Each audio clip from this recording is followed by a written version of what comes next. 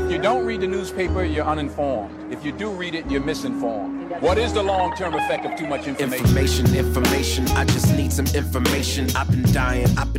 Is it lack of education? I've been reading without any transformation. I'm addicted. Is it overstimulation? Hey. Welcome to the Sixth Sense Report.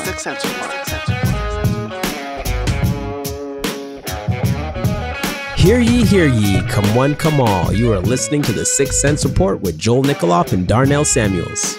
Man, back to school season. Back to school. Oh man, I remember when I was like finishing university, I was just like, I am never, ever going back to school. And like finishing school, man, I hated reading. Like school made me hate reading. And I probably didn't read at all, you know, maybe outside the Bible for like a year or two. And then, you know, just the learner in me, I'm just I enjoy reading and learning and, you know, now, but when it was like required and, you know, this papers. Yeah. And I got this reading list and, you know, everything was just so like, it was forced upon me.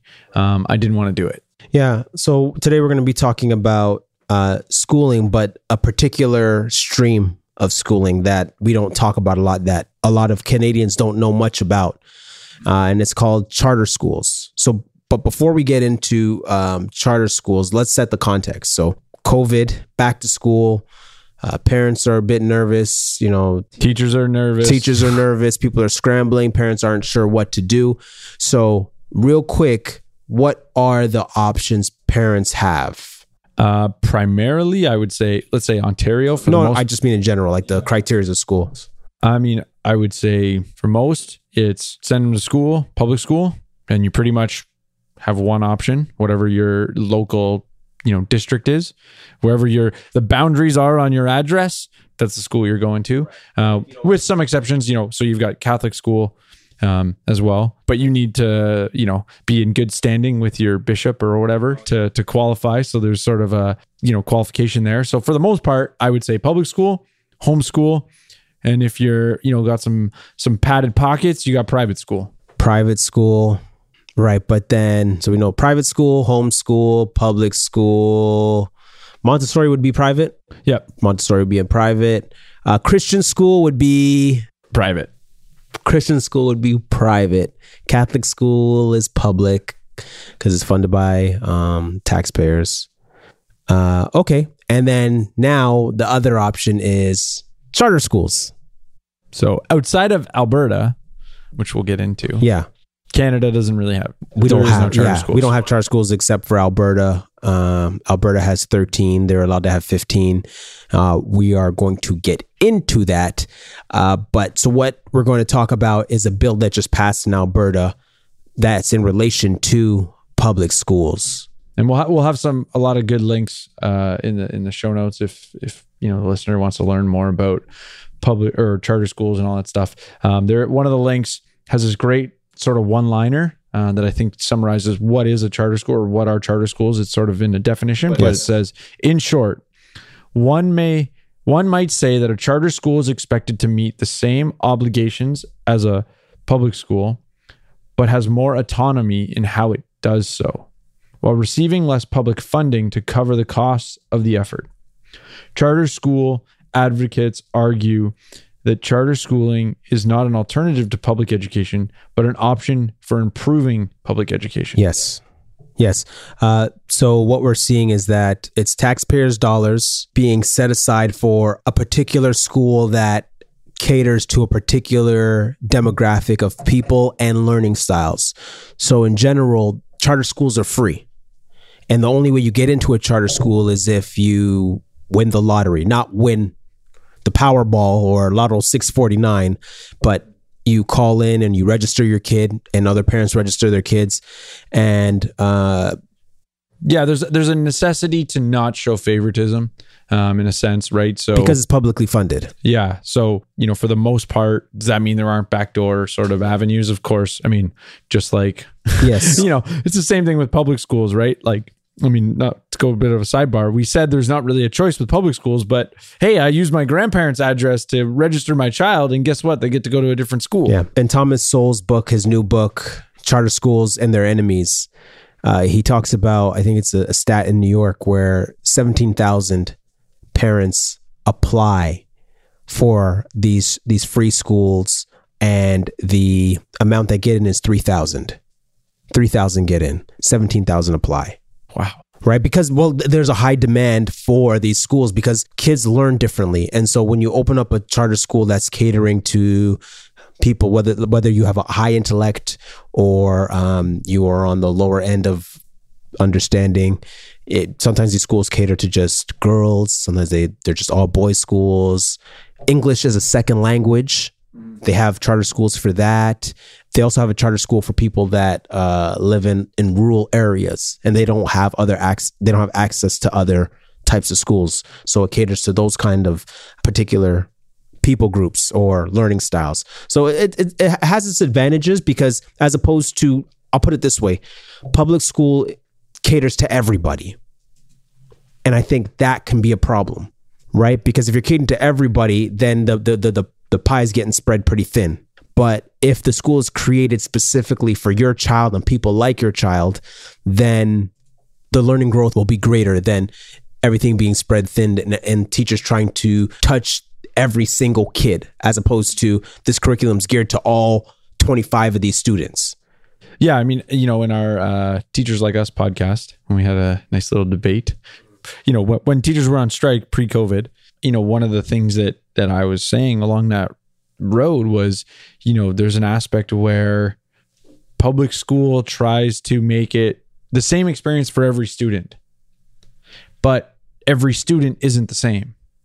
So they have access to the same experience, but arguably they don't need access to the same experience, because if the goal, I would argue, is the goal to teach them or to give them the same experience.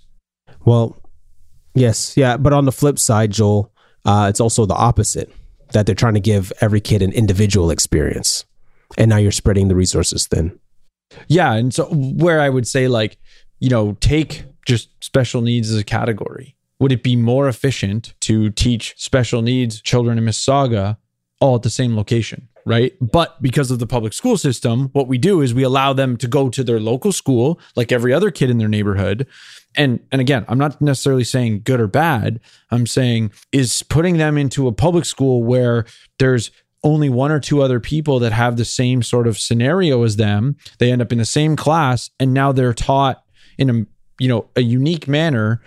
But my point is, would they learn better? Would they grow more? Would they learn more if the environment was tailored to them? And the question is also, from a system-wide, would it be more cost-effective? Now, obviously, you're going to hinder some of the relational stuff that they get. But again, this is where I go back. That's why I said, what's the objective? Is the objective the experience, or to build them up and to educate them? So, yeah, we've got a pretty good clip from Alberta's school. Definitely, it'll be in the show notes page. We'll definitely hash out some of the lines in it. We're going to play the clip. Premier Jason Kenney says right now more than 90% of students go to public school, but there are thousands on a charter school wait list. That's exactly why we hope to see a growing number of charter schools to respond to the demand that exists in the public system. Thursday, the Choice in Education Act was introduced. It would allow charter schools to apply directly to the province. Right now, they must go through a school board. The Premier says Bill 15 would help pave the way for more vocational high schools like Innate Collegiate. Most people are choosing a public school for their children. And what this minister is doing is really trying to question that choice that parents are making by continually attacking the funding that they rely on. The Edmonton Public School Board is also concerned about competing for public dollars. The board chair says the division already offers a lot of choice and any child can attend. The big difference, obviously, between charters and public education is that we accept everyone. And so at Edmonton Public, we're firm believers that if you receive public dollars, you need to be publicly accessible to every child in this province. And that's not the case with charter schools. The NDP is also concerned homeschool oversight would be eliminated with this legislation, the Alberta Teachers Association echoing those worries. In a statement, President Jason Schilling said unsupervised home education should be a concern to all Albertans. A child's right to a quality education must not be sacrificed in the name of parental choice. If the bill is passed, it would come into effect on September 1st. Sarah Comedina, Global News. So, Joel, what stood out to you from that clip? So the first woman who said it's attacking the public school system. For me, my thought would be, you've got 1,000 people on a wait list for charter schools. Is that attacking the school system? Or is that sort of demonstrating that whatever school they're already in is failing their student and the parent is looking for an alternative? Well, hold on, Joel. To add to your point, because they mentioned competing, so the charter school and the public school are competing for public dollars. Yeah, and that's where I thought it was, if I want to flip that around, are we judging the school based on how much it costs? Well, if a school lost the students to a charter school, well, then they would have less students to spend on as well. So to some extent, we're reallocating resources, but the recipient of the resources is not the school, it's the student. So, you could argue, well, is this going to lead to maybe a public school in the system closing? Well, maybe. But the point is, you have 1,000 students who are on a wait list in Alberta to get into the charter school for whatever reason. But I think it's pretty obvious the reason is because the parents need an alternative. Do I know why they need an alternative? No. But I think it's, this is where, the entire, I'll say the entire system with regards to education is, for the most part, even the woman at the end who said, charter public schools are inclusive because they should include everybody. But that's not true. You don't get to pick which public school you go to unless you're going to get up and move. Generally speaking, the charter school is going to get less money, right? This is where Corey DeAngelis does an amazing job on, and I'll just use some abstract numbers or numbers that work in the States because they make the point really well. Normally what would happen is in the States, they'd have $15,000 for that student allocated to the particular public school. If that kid left, the public school keeps $6,000 and only $9,000 goes to the charter school. So you basically got paid $6,000 to do nothing for that kid. Now, I don't know the specifics of Alberta, how the funding works perfectly, but, that demonstrates that it's not as simple as, sometimes things like this makes it portray, because they're grandstanding more than anything, right? They're lobbying, they're doing politics. It's all about, your opinion. It's not about objectively presenting the information to you. So you as a parent can make an informed decision about what's the system that's the best for educating that's a good child. point you made. I follow Corey as well on Twitter. And if you're not, you need to follow him. Yeah. Oh, I wish I could pull up some of his, content, but he just tweets so much. Especially on this issue. And so he had a tweet, Donald Trump. And Trump was talking about, of course, in light of COVID. And Trump was saying, okay, well, if the kids aren't going back to school, then we're not giving you the money. Saying to the teachers, we're not going to give you the money. We'll take the money and we'll give it to the parents, and we'll let the parents have a school choice of where they want to send their school. Because, the public school could drag their feet on the issue. But if there's private schools, willing to, get back to regular hours and function, and parents are okay with that, then we're going to take their tax dollars, give it to the parents, and the parents will use it to pick the school system that they want to be in, which I totally agree with. I think, the sediment underlining that is, we can get into a conversation about tax in general, and everyone should know where I stand on that. But is the goal of education dollars to educate the children? If it is, and parents have found a solution that, especially in the current environment, that gives them the ability to do that, why wouldn't the money fund follow them? Well, hold on. I have an answer to that. Jason Schilling. Actually, Jason Schilling. Quote, I know the very last one. We were saving that to the end. Can you pull up the quote? Yeah, here. I think I got it in an article here. Yes. Again, we'll have lots of content. So, this is the global news. Who's Jason Schilling? Teachers Union president, I think. It said ATA, Alberta Teachers Association. Something. I don't know did it say he was the president or I don't know. Yeah, I said he was the president of the ATA. So he said unsupervised home education should be a concern to all Albertans. A child's right to a quality education must not be sacrificed in the name of parental choice. Honestly, Hey, don't swear on the show, man. This is a Christian show. Schilling is an appropriate name. Like, because like that quote is chilling. Like in that, man, as a parent, I have 2 young kids. Their livelihood is my responsibility. Them staying alive is mine and my wife's responsibility. And, this is very Marxist in its understanding or its, ideology that's coming through in this quote where, the children belong to the community first. And I mean, from a biblical standpoint, that's just straight up heresy. As a parent, these are raising our children, teaching our children, the welfare of our children is our responsibility. And so, I think as much as this quote didn't say parental rights, pretty much should have said instead of parental choice, I heard parental rights. Because is there an aspect or sorry, what's the steel man of this quote? Sure. Are there parents who would make choices that cause harm to their kids in the long run? Okay, fine. Like, is that It happens. But are there teachers who make decisions who harm kids in the long run? Of course. Right? So like, let's not pretend like one environment is going to be way more risky than the other. If anything, a parent's motives are going to be the most pure of anyone's in terms of percentage, right? Like, man, having kids change, like, it's like the 2 things that sanctifying me the most: getting married and then having kids, because your wants just go farther and farther to the back of the bus because you just recognize like what your priorities are. So I mean, the other side of this is like, at the end of the day, parents gonna know what their kid needs better than a teacher.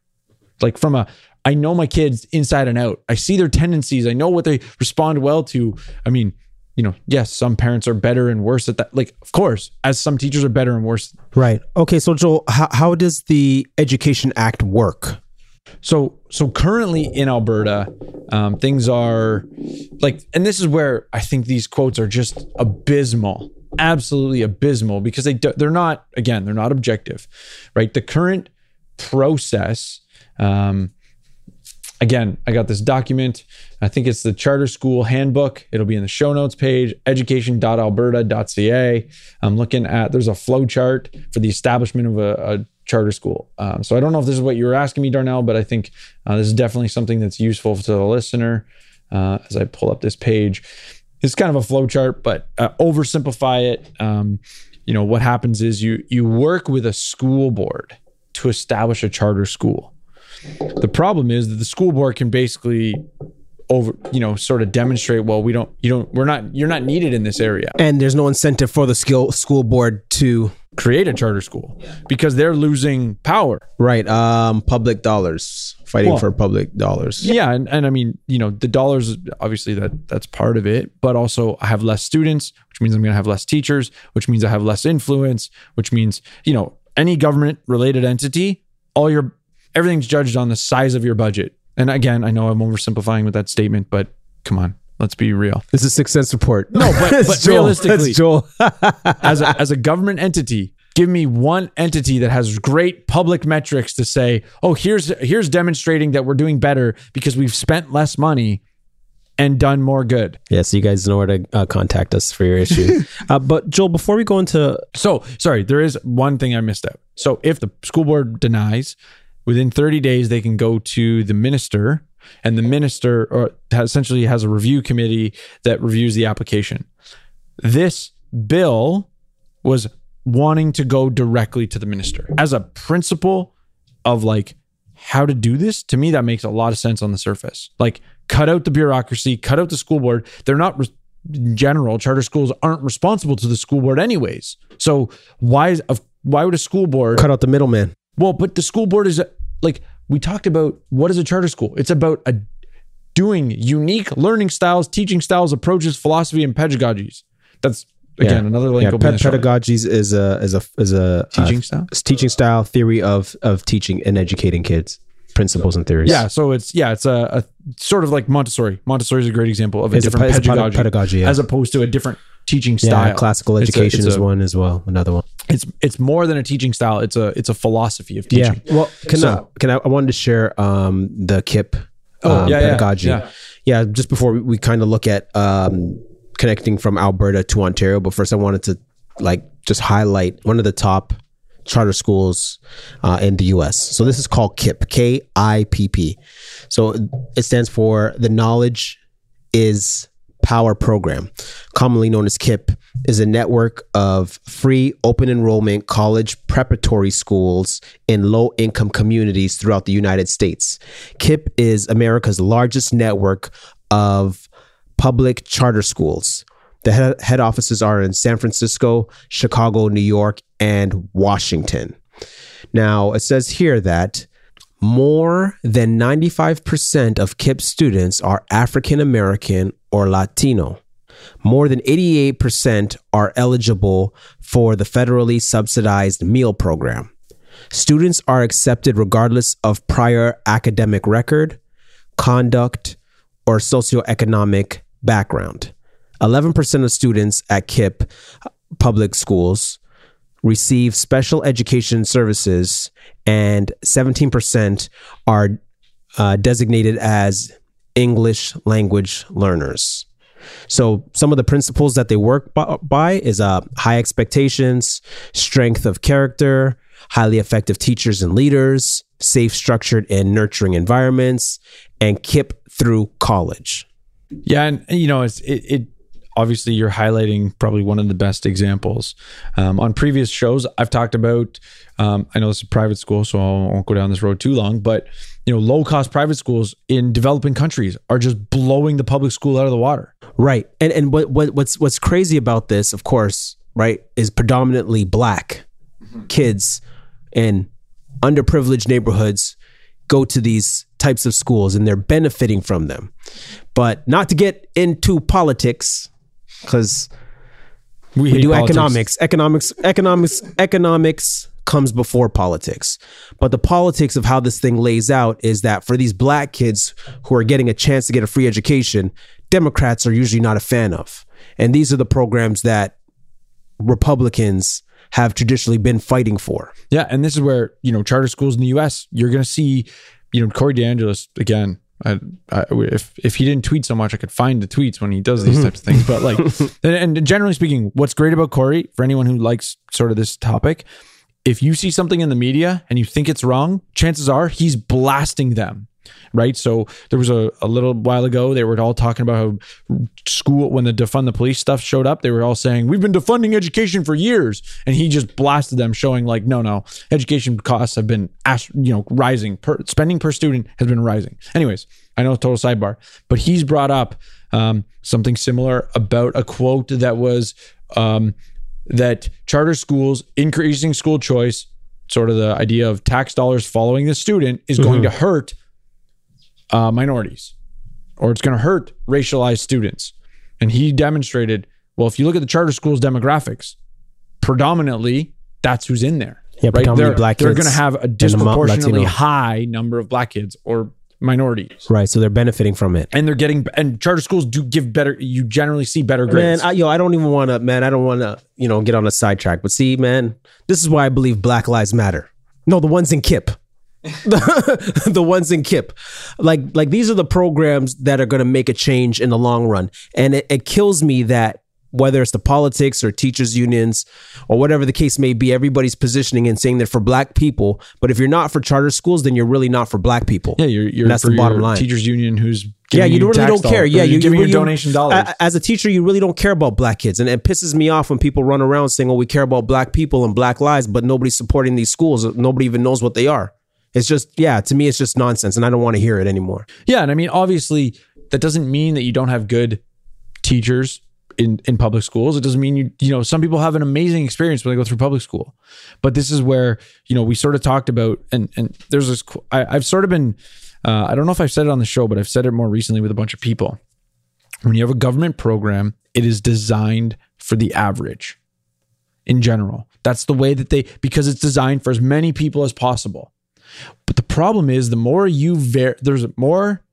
there's a variance from the average. And again, I know I'm getting into a statistical approach, but the more that somebody varies from the average, the more the government program is going to fail for them, because they don't fit the average that this program was designed for. Okay. Right. And actually, well, when we get into the Ontario report that we looked at, they're going to give arguments for and against why Ontario doesn't have charter schools. So is there anything, I think, I know I've hashed out most of what I got to say about the schools in general. I think, you know, the economic principle behind it, this is where, you know, Alberta would say that there's some good quotes in the articles that we'll share. Just that Alberta has created competition because they actually have with the charter schools, with the different stuff. They would argue we've created competition, and competition is going to push the public school system to do better. Right, because the accountability that comes with creating a charter school, if the charter school is failing, then there's reason to shut it down.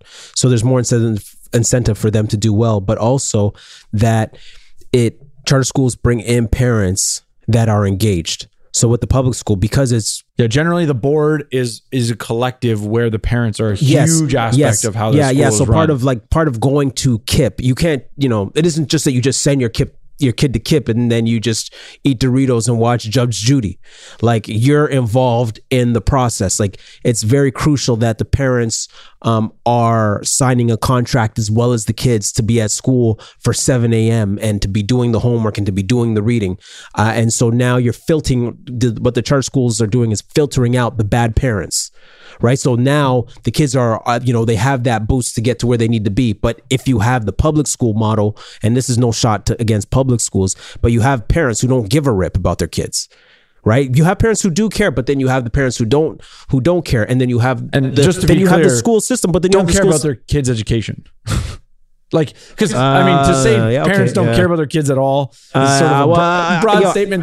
I used to work Toronto community housing for 5 years, right, in at-risk neighborhoods. And you saw some, there's parents who don't care. But anyways, what you end up having is that, you know, the parents who don't care, you have those are the kids who are dropping off, and, you know, God bless the public school system and the government for trying to reach those kids whose parents aren't helping, and it kind of. It leads to nothing, because you still need the parent involved. The parent must be part of the learning process. Mm-hmm. But look, let's get to that document. Let's get to that report. So this is from June 2000, assessing charter schools. This is actually where I stole the quote from early on. It was. So I'll just give you some rundown. Again, be in the show notes page.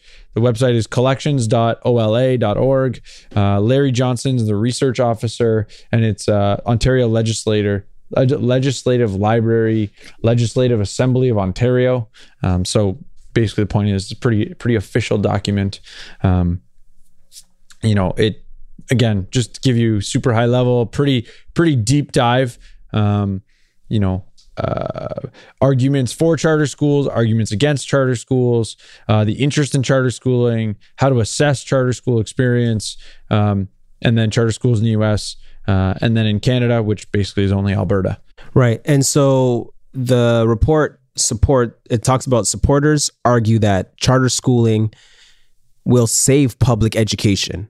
Critics argue that charter schools will greatly diminish, if not ruin, the public system.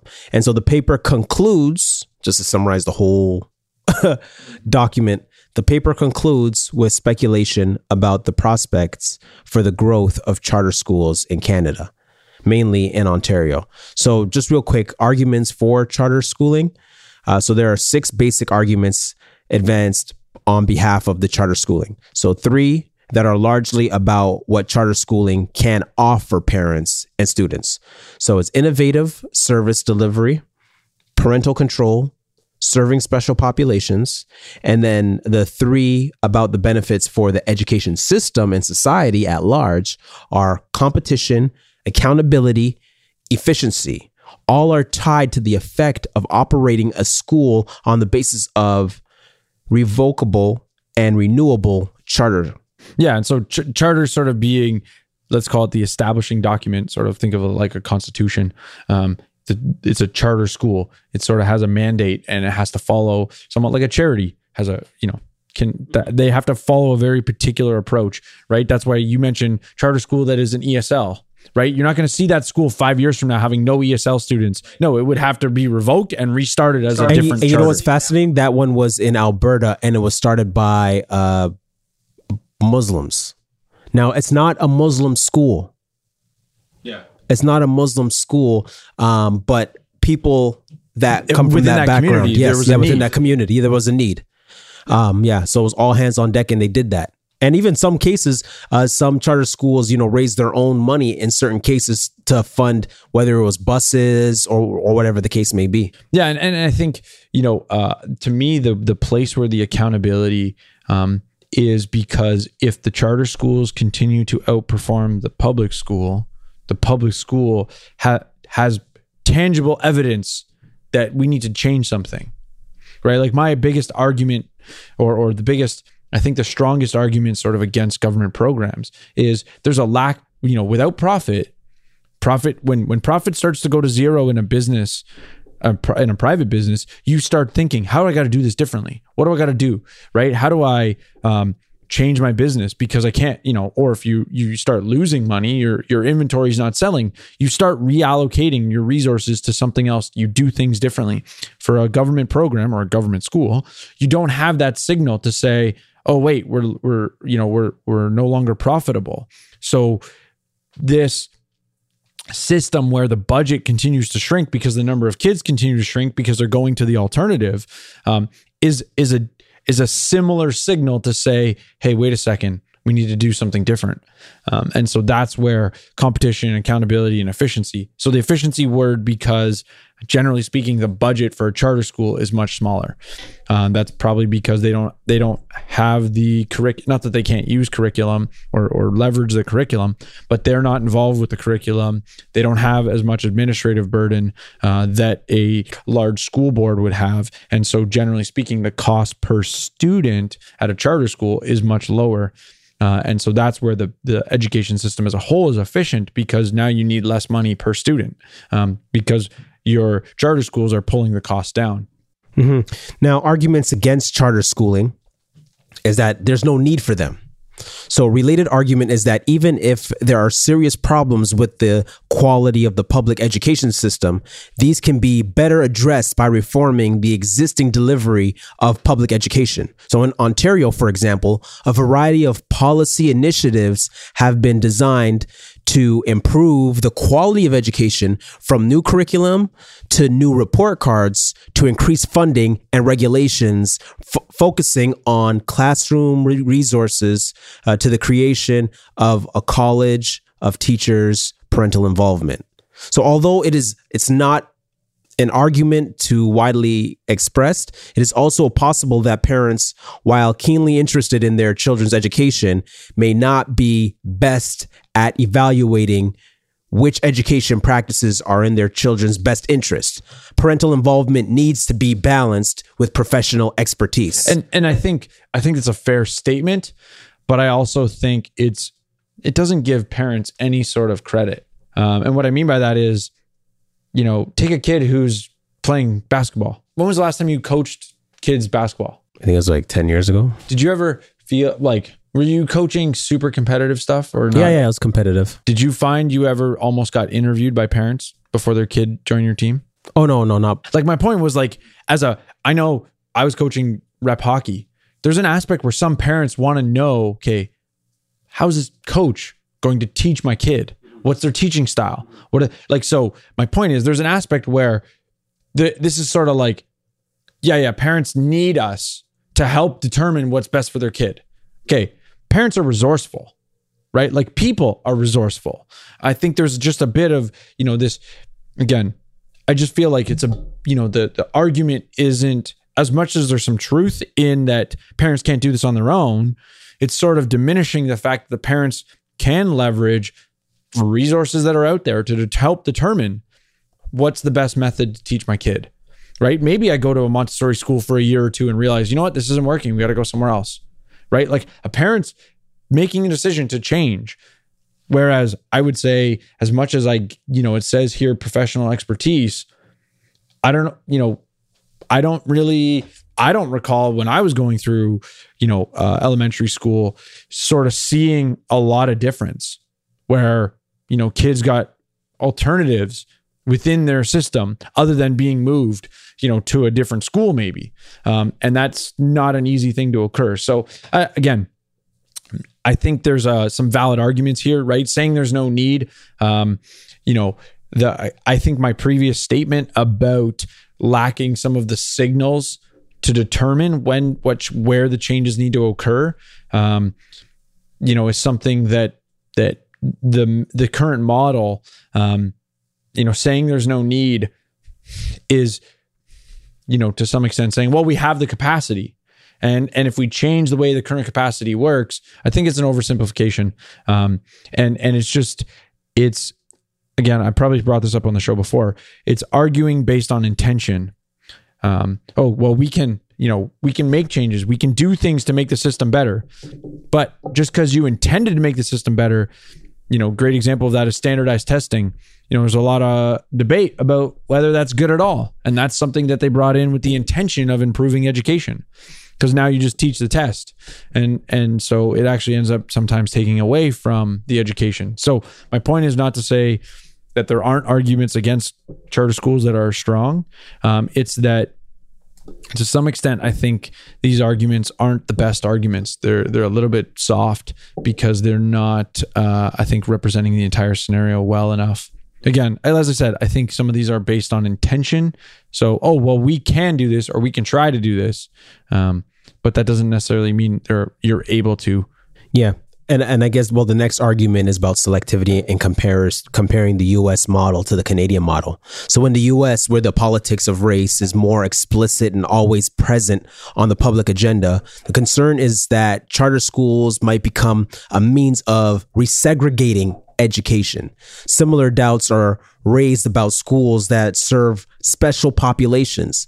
So now these concerns about the makeup of student populations in charter schools are also likely to worry about the resulting effects of the diversity within public schools and the ideology versus the context. So like for Canadians, Canada and the United States provide an interesting contrast on the role of ideology versus context with respect to charter schooling and how we look at it.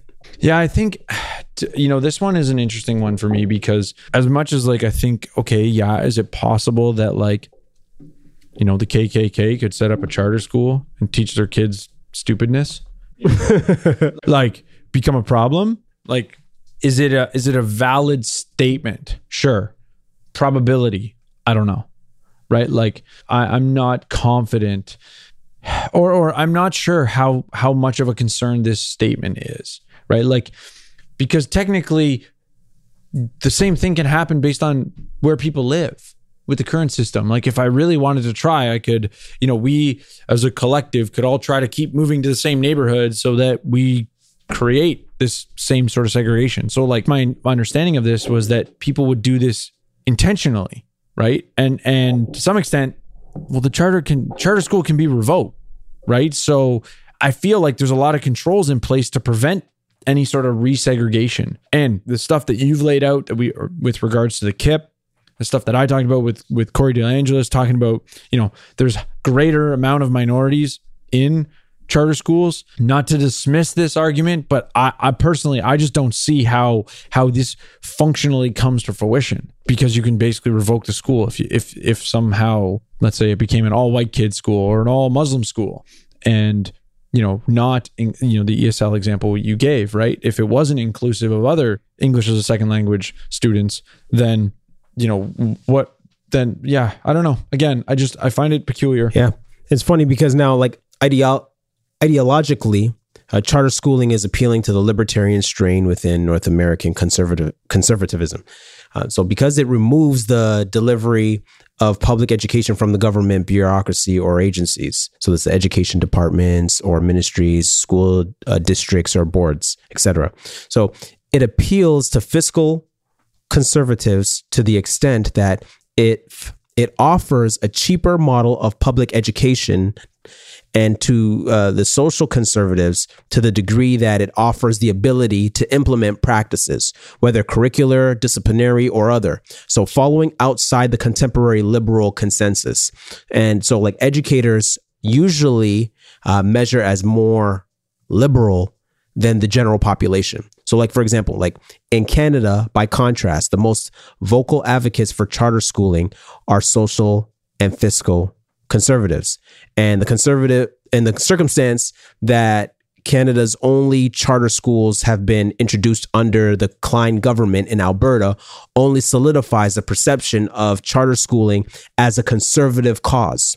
So in short, in Canada, charter schooling is more likely to be judged on ideological grounds, often in the absence of any direct experience of charter schooling.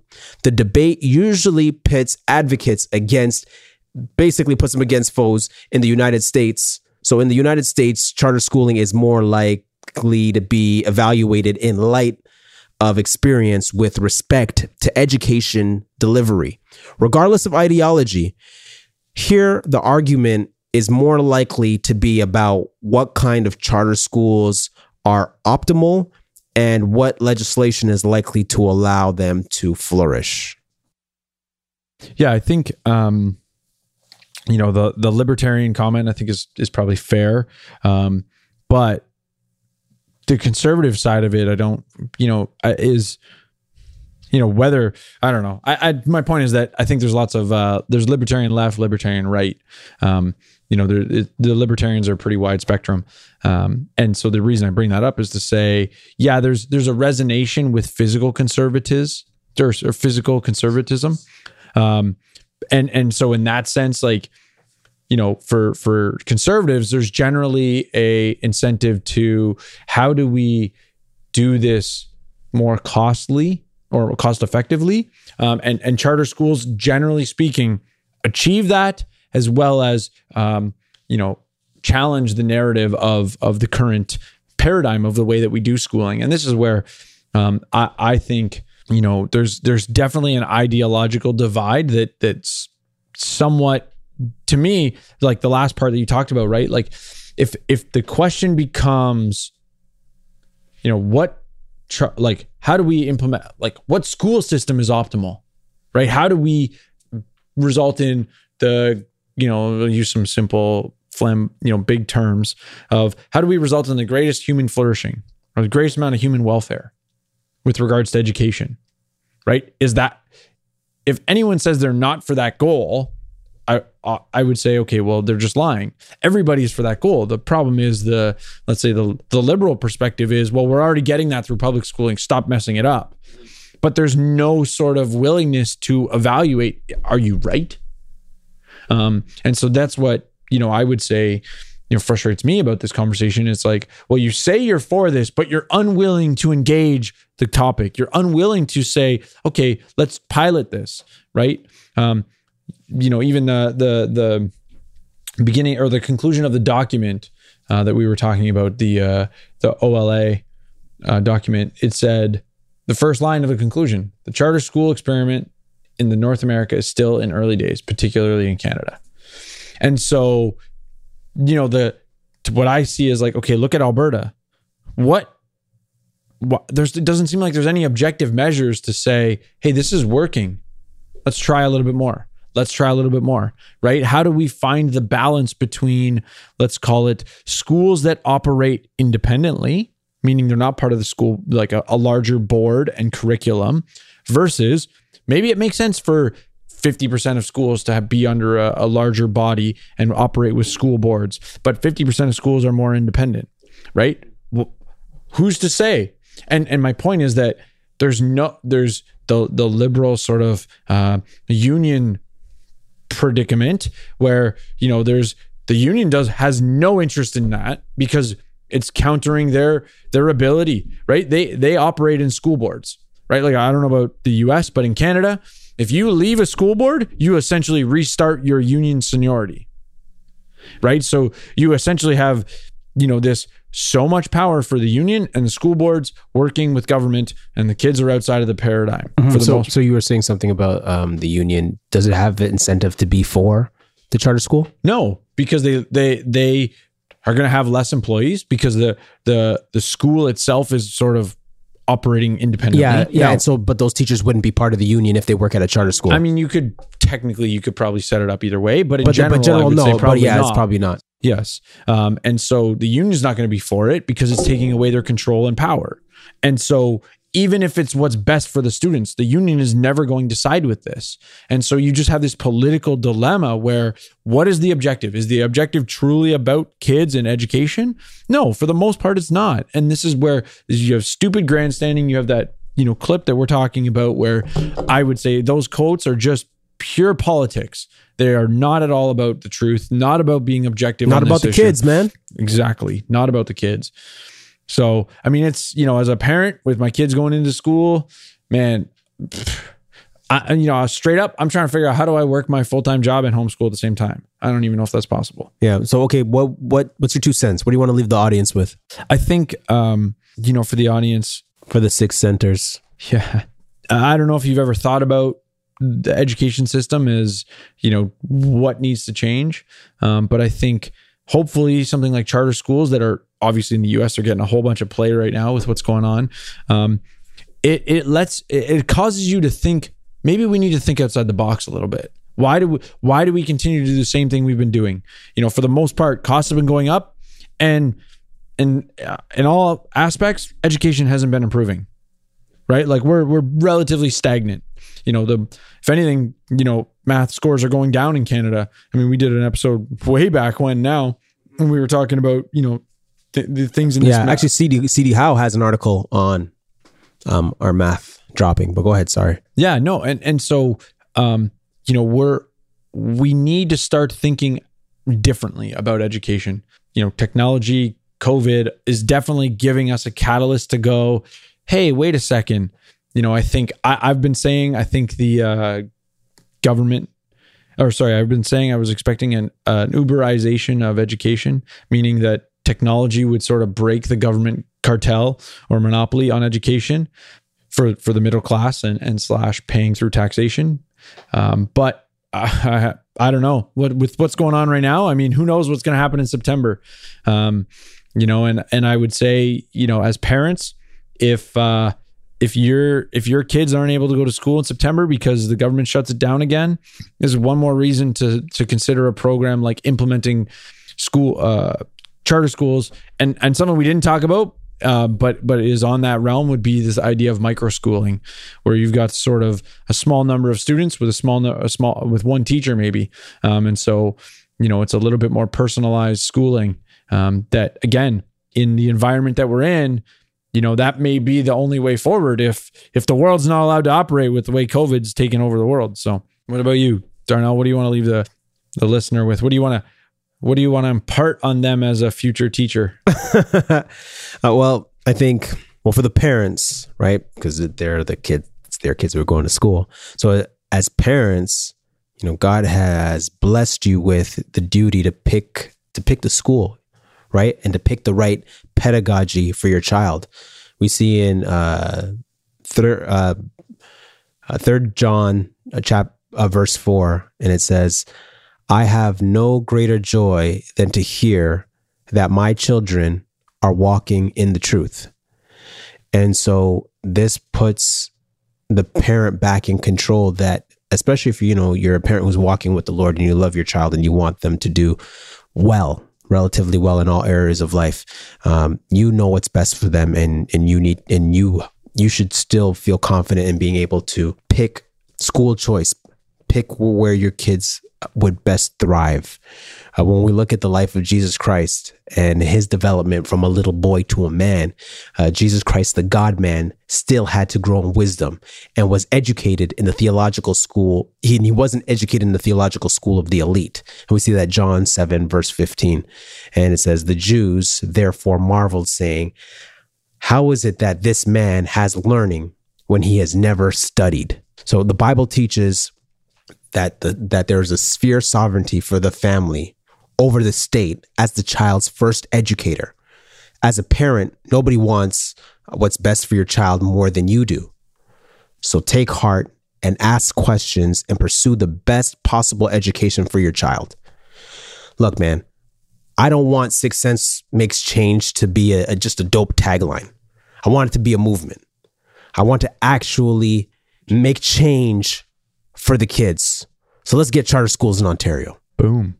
No big deal. No, seriously, I love this topic. I think, more than anything, the responsibility of educating your child, the more parents take that as a responsibility. Yes, it's a responsibility that you might be paying or having someone else do for you, but it's still your responsibility. And hopefully that this conversation sort of sparks parents in that regard, because then you'll start to consider bringing charter schools in Ontario when it's your responsibility and you influence whether or not, or what the scenario is, even though it's done through the government. Yeah. Well, let's keep the conversation going. You can contact us at sixthsensereport@gmail.com, Facebook, Sixth Sense Report, and also on Twitter. And yeah, please, yeah, let us know what you guys think about this. Is this your first time hearing about charter schools? How do you feel about it? If you have questions, what confuses you about it, what you like about it, maybe we can do a follow-up episode if there's more digging into how this works, if need be. So let us know. Yeah. Remember, Sixth Sense actually makes change. But you heard me? Does that make sense?